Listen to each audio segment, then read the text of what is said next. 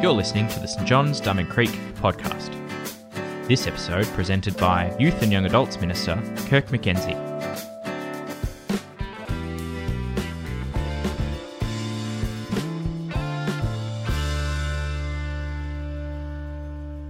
Is from 2 Corinthians verses 8 and 9. Thanks be to God who put into the heart of Titus the same concern I have for you. For Titus not only welcomed our appeal, but he is coming to you with much enthusiasm and on his own initiative. And we are sending along with him the brother who is praised by all the churches for his service to the gospel. What is more, he was chosen by the churches to accompany us as we carry the offering which we administer in order to honour the Lord himself and to show our eagerness to help. We want to avoid any criticism of the way we administer this liberal gift. For we are taking pains to do what is right, not only in the eyes of the Lord, but also in the eyes of man. In addition, we are sending with them our brother, who has often proved to us in many ways that he is zealous, and now even more so because of his great confidence in you. As of Titus, he is my representative, partner and co-worker among you. As for you, our brothers, they representatives of the church and are an honour to Christ. Therefore, show these men the proof of your love and the reason for our pride in you, so that the churches can see it. There is no need for me to write to you about this service to the Lord's people, for I know your eagerness to help, and I have been boasting about it to the Macedonians, telling them that since last year, you in Achaia were ready to give, and your enthusiasm has stirred most of them to action. But I am sending the brothers in order that our boasting about you in this matter should not prove hollow, but that you may be ready as I said you would be. For if any Macedonians come with me and find you unprepared, we, not to say anything about you, would be ashamed of having been so confident. So I thought it necessary to urge the brothers to visit you in advance and finish the arrangements for the generous gift you have promised. Then it will be ready as a generous gift, not as one grudgingly given. This is the word of the Lord. Thanks be to God. A few years ago, one of our political leaders needed to take a short trip from Melbourne to Geelong.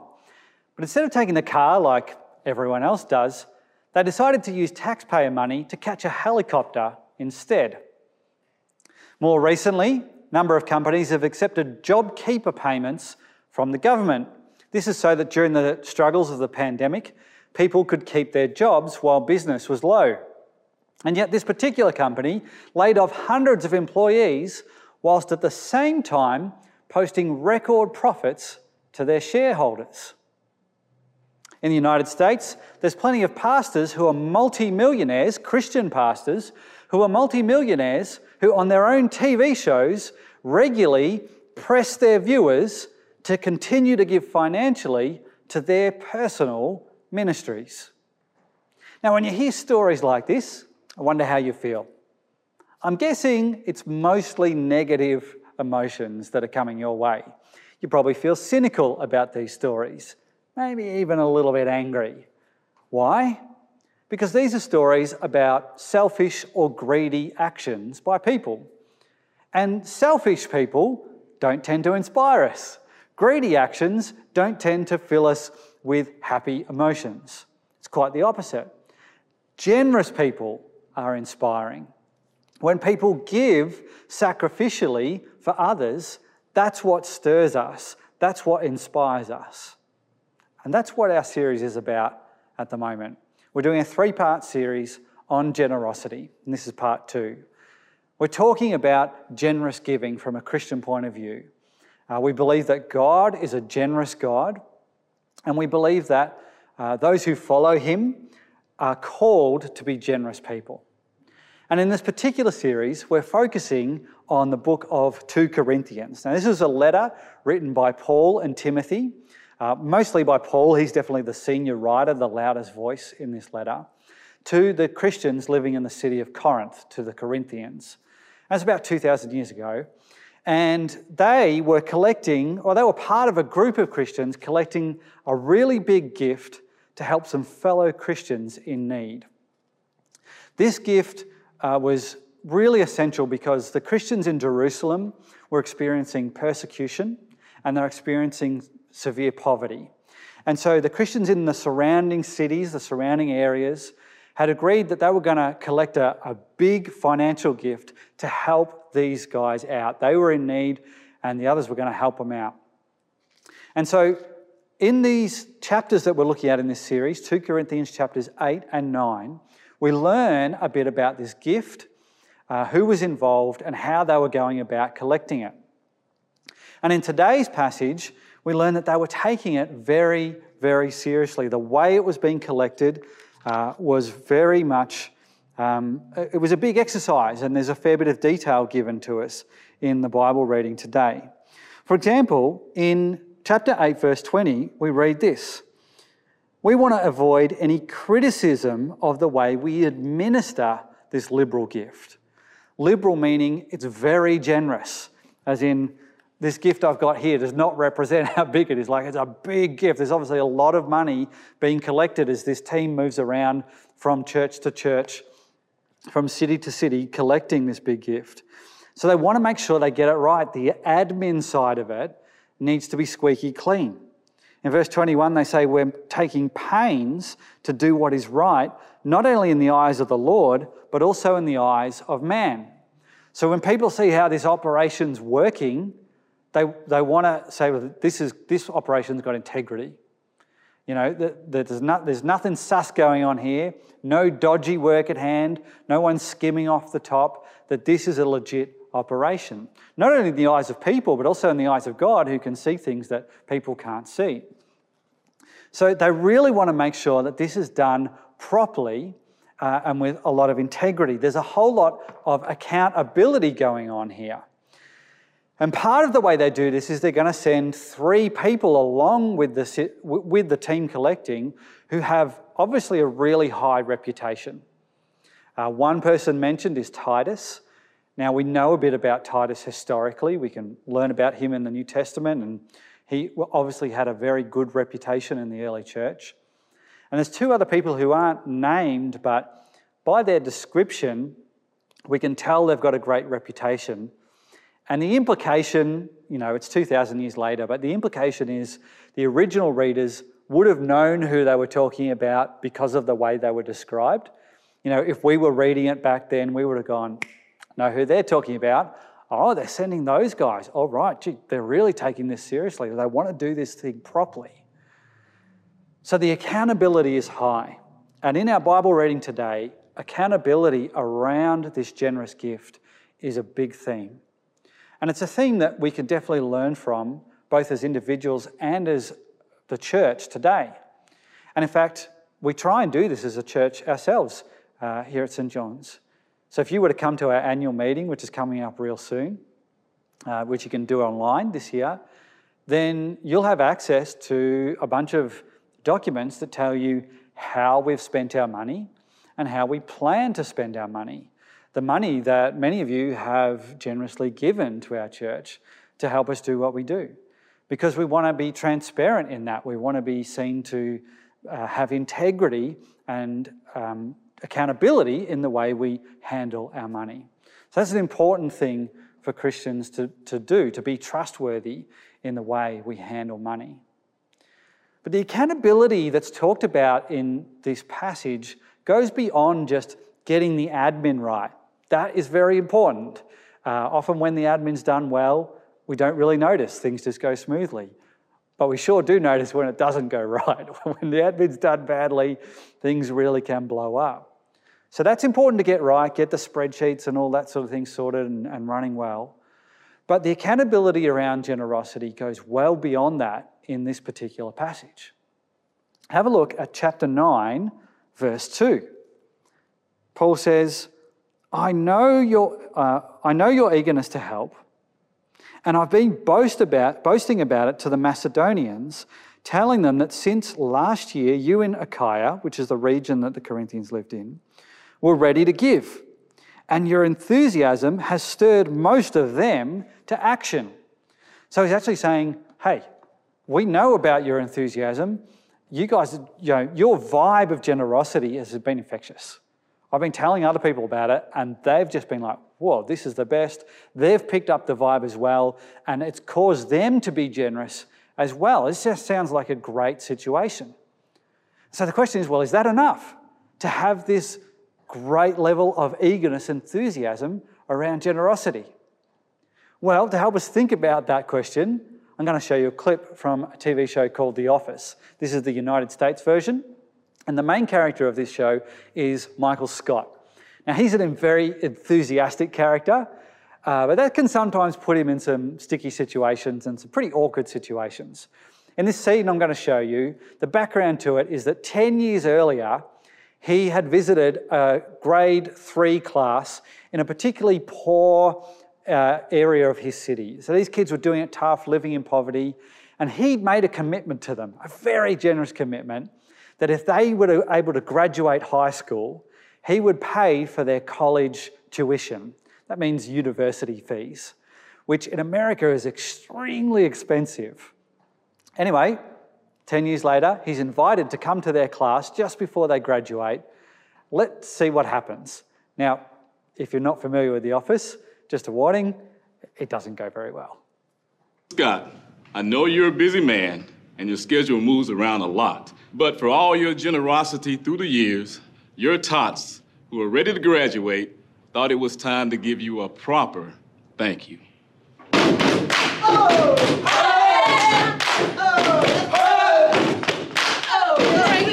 Hey, Mr. Scott, what you gonna do? What you gonna do? Make our dreams come true. Hey, Mr. Scott, what you gonna do? What you gonna do? Make our dreams come true. You came into our lives and made a promise that made us honest, made us realize we don't need to compromise because we can have it all. Because you made it possible for us to achieve the improbable. Hey! Hey, hey, hey, hey, Mr. Scott, what you gonna do? What you gonna do? Make our dreams come true.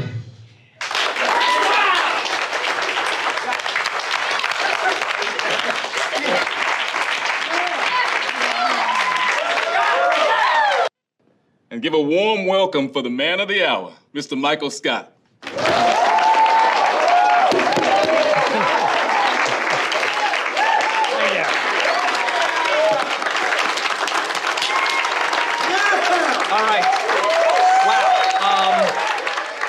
I am never going to forget today. Not a chance. I don't think I could ever give back to you what you have given me today. Who here's done something stupid in their lives? Like skipped out on study hall or mix up the difference between A gym and B gym, that sort of thing. Show of hands, anybody? Yes, a bunch of you, okay. Well, me too. I've done something stupid, which I would like to share.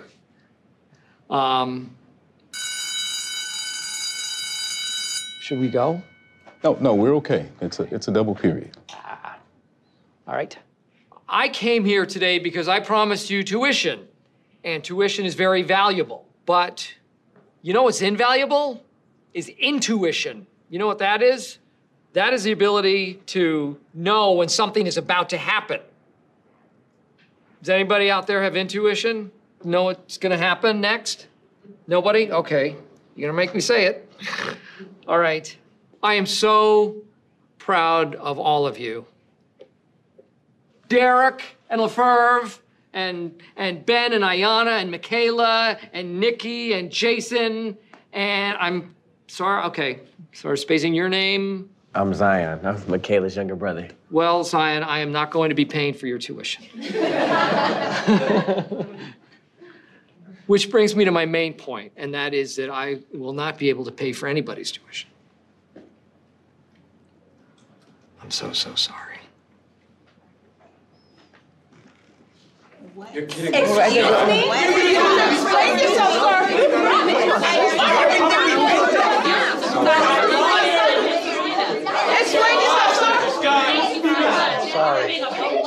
I'm sorry. I'm so sorry. You lied to us. Yep. I lied to myself, too. I'm not a millionaire. I thought I would be by the time I was 30, but I wasn't even close. And then I thought maybe by the time I was 40. But By 40, I had less money than when I was 30. Maybe by my 50s, I don't know. I wanted to pay for your education. I really did. It was my dream. Some people have evil dreams. Some people have selfish dreams. So Michael Scott had a generous dream, but zero follow through. He had enthusiasm, but he did not follow through. And Paul has the same concern about the enthusiasm for giving that the Corinthians have shown. He's very positive about their enthusiasm, no doubt about that. But in verse 3, he expresses some concern that maybe, possibly, they might go down the track of Michael Scott. He says, I'm sending the brothers in order that our boasting about you in this matter should not prove hollow, but that you may be ready, as I said you would be. He's wanting to make sure that they're ready to follow through on what they said they would do. Accountability, again, is a theme here. Now, this is not about getting the admin right. This is about following through on what you said you were going to do. He continues on in verse 5 of chapter 9. He said, so I thought it necessary to urge the brothers to visit you in advance and finish the arrangements for the generous gift you had promised. Then it will be ready as a generous gift, not as one grudgingly given. You see, Paul just understands people, I think, at this point. He gets humans. He gets how we are. The reality is, it's definitely the case for me, I know it would be the case for many of you, and that is that if people don't follow us up, we often don't follow through. You know, if you've ever tried to raise money for a worthy cause, you know this. You have to follow people up. People go, oh yeah, that sounds great, I'll get involved with that. And they kind of mean it, but you need to follow them up. We need to be followed up about other things too, not just about giving money. That's just the way we are. Paul knows that, and so he's sending people to follow up, to help them to follow through on their commitments. I don't think he's assuming that the Corinthians were faking their generosity. They were genuine. They wanted to help these people in need, these people doing it tough. And so he's sending these guys who have a great reputation, obviously seem to be experienced, runs on the board, and helping these Corinthian Christians to actually be generous and not just feel generous. And that's probably the heart of what I want to talk about today, really. How can we actually be generous and not just feel generous? Because it's easy to feel generous. It's easy to feel like I want to be generous towards someone. I'm confident that everyone watching, that you have had those feelings. That when you've seen someone doing it tough, when you've seen someone suffering, when you've seen someone in need, that you have had a genuine desire to help them, to make a difference. When you've seen someone living homeless in our city, when you've heard about someone in outback Australia living in poverty, when you've heard about people maybe living in the poorest parts of Asia who are dying from easily curable diseases, or people, kids dying from starvation in Africa. When you've heard about that, when you've seen those stories or even visited those places, you've gone, how on earth can we allow this to happen? How can people live under these sort of circumstances? And even if I've got a lot or a little resources in my life, I want to make a difference in some way to the situation that these people live in. And absolutely, that's a genuine response. You haven't faked that. I haven't faked that response. We want to make that difference. We want to express some sort of generosity towards these people to help them out. But the reality is often what happens is time passes and we forget. And people, maybe someone doesn't follow us up. And then our old friends, selfishness and greed settle in. And maybe in a month or a year or a few years, we might remember that time that we were moved to want to make a difference. But often the reality is we didn't follow through on that feeling. We felt generous, but we didn't quite work out how to be generous. Following through is actually really hard, and it takes a lot of effort. And I've got to say, of all the things I've talked about with the Lord this year, this is the number one conversation we've been having. Pre-pandemic included. Of all the things I've been chatting with him about, this is the topic that's come up the most. I tend to think of myself as a reasonably mature Christian, and I've come to realise in this area of my life, I am immature. I've had a lot of generous feelings in my life, and only very occasionally have I followed through. And I've got a lot of growth ahead of me, and I'm realising that it doesn't just happen. Just feeling the right thing doesn't lead to a whole lot. And I need to make some changes. I'm in the process of that, talking with our family in making those changes, and still realising, those changes don't come easily either. It takes required effort day after day, week after week, month after month to implement them. It doesn't just can't click your fingers and make it happen. And as I've been grappling with this and talking with the Lord about it, one illustration stuck in my head. And this is not just like preparing for this talk. This is just a happy coincidence. It's a bit of a weird illustration, but I thought I'd share it with you. It comes from the 90s when I was in high school. For some reason, I kept seeing stories on the news from America of huge people, people who are 300, 400 kilos heavy, being craned out of their house and taken to the hospital on a truck. Like they had to take a wall out and part of the roof off because they were so big. They were so big they couldn't move, they couldn't get off the couch. And so you'd go, full on. Like these people are so unhealthy, obviously huge amounts of health problems for them. But my friends would get talking about these stories and we'd go, well, hang on. If they can't move, if they're so big they can't move, they've obviously got help. Someone's been helping them and feeding them and helping them to be this unhealthy. There's been an enabler here who's enabled them to get to the size that they are, to be as unhealthy as they are.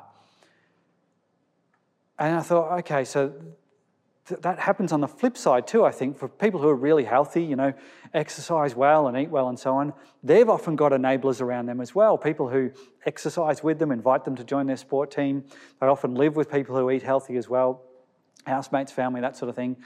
And it's like, when it comes to health, you've usually got people around you who help you to make healthy choices or unhealthy choices.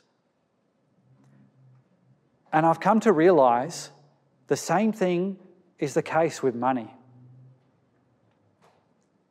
And we need that, as far as Christians and having fellow Christians. I think what we need is fellow Christians who help us to make generous choices and help us to resist selfish choices. Do we enable each other to feed our generous nature, which I believe we all have. Everyone watching has a generous nature going on inside. So do we enable each other and encourage each other to feed that generous nature, or do we enable each other to feed our selfish nature, which, let's be honest, we all have that going on inside as well. Let me tell you about a life group I was once in. This was a few years back, but one of the guys in the group, great guy, he loved bike riding. And so he had a particularly expensive bike, much more expensive than my bike here. And he then saw a deal for an even better bike. And it was a good deal for this particular bike. It was better than the one he had, and it was more expensive than the one that he had. And so he came to the group and he wanted to hear his fellow Christians' thoughts on whether he should spend this amount of money on this new bike. And he told us the amount of money that the bike cost. And I was like, whoa, I didn't even know you could spend that amount of money on a bike. It was a lot. Like some of you have cars that cost less than this particular bike. And so he wanted to know people's thoughts. And my take on it was, he really wanted us to talk him out of it. He thought it was probably too much. And he really wanted his fellow Christians to go, no way, man, you don't need to do that. And I was kind of stunned when all but a couple of people in the group, as it worked a way around, gave him reasons why he should make this really expensive purchase. Bearing in mind he already had a really good bike, or way better than this one, and this is a good bike, and only a couple of people suggested that maybe he could spend that very large amount of money on something else. Unfortunately, that particular life group, I guess, enabled him to feed his selfish nature and didn't give him much reason to feed his more generous nature. And so this is the challenge for us, isn't it? What sort of a culture are we going to have as a group of people who follow Jesus? Are we going to encourage generosity, or are we going to help each other, hold on to sort of more selfish decision making?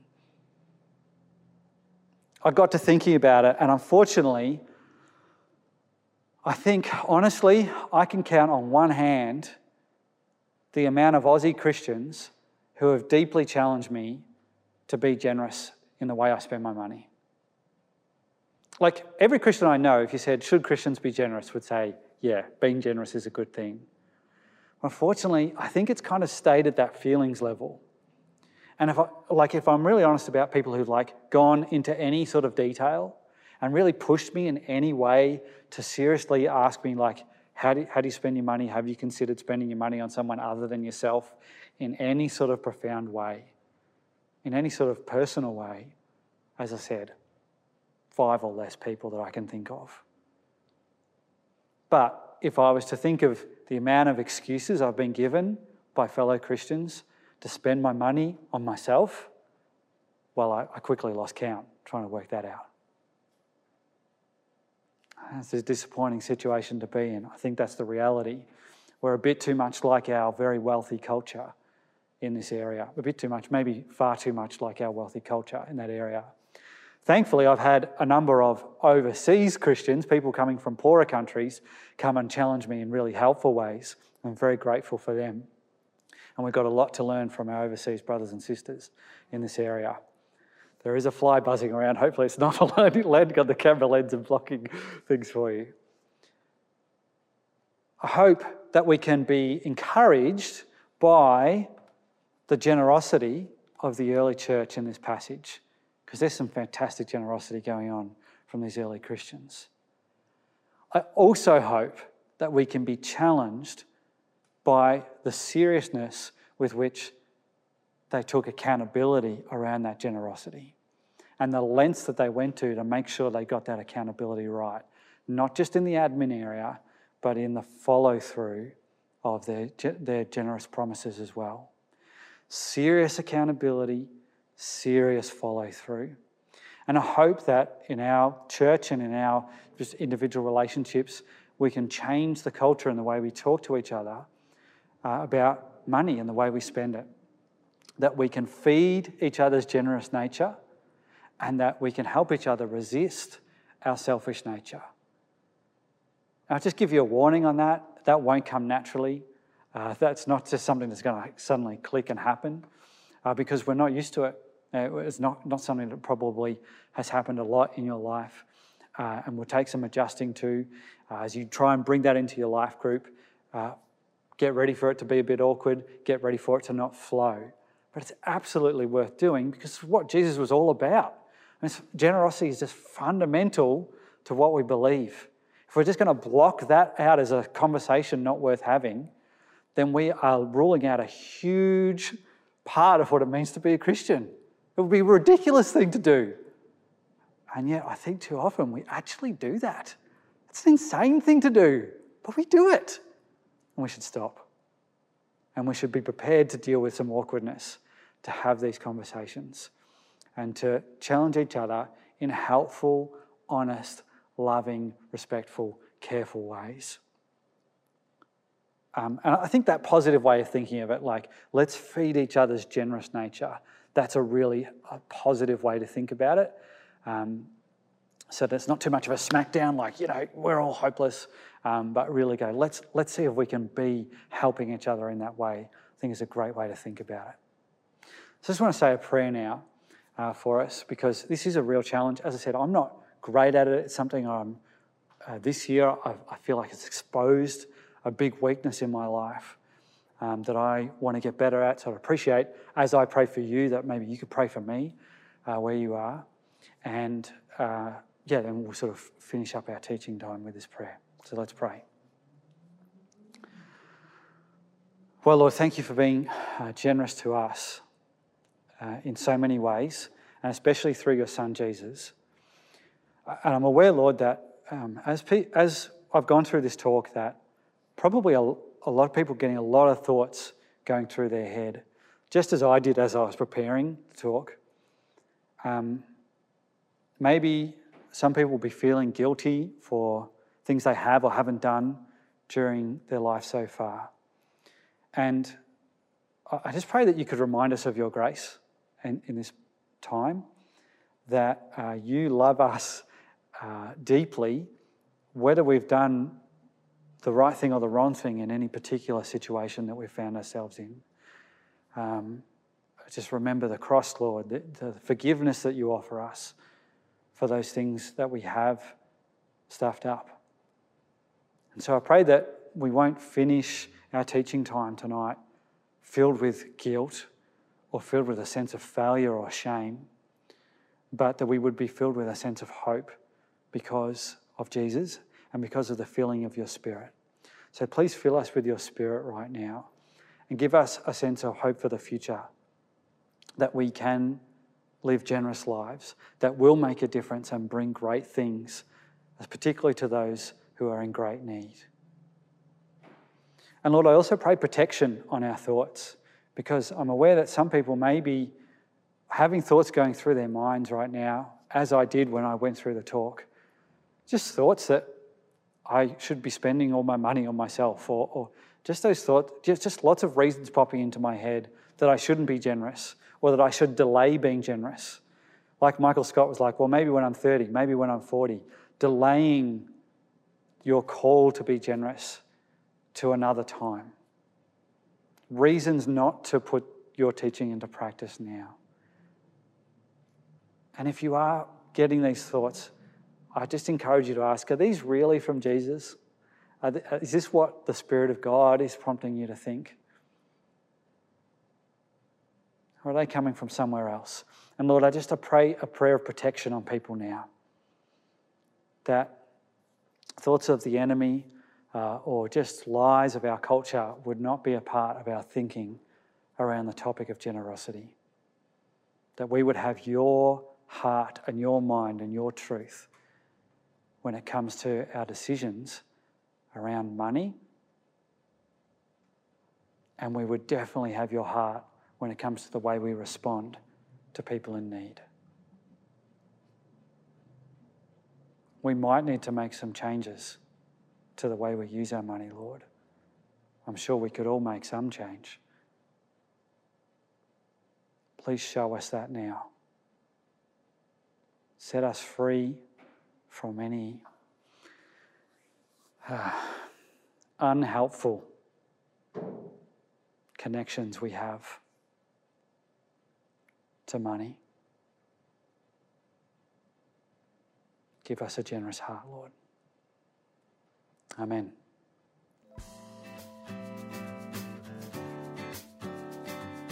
Thanks for joining us. If you'd like to subscribe to this podcast, you can do so in Apple Podcasts, Google Podcasts, Spotify, or wherever you get your podcasts from. Just search for St. John's, Diamond Creek.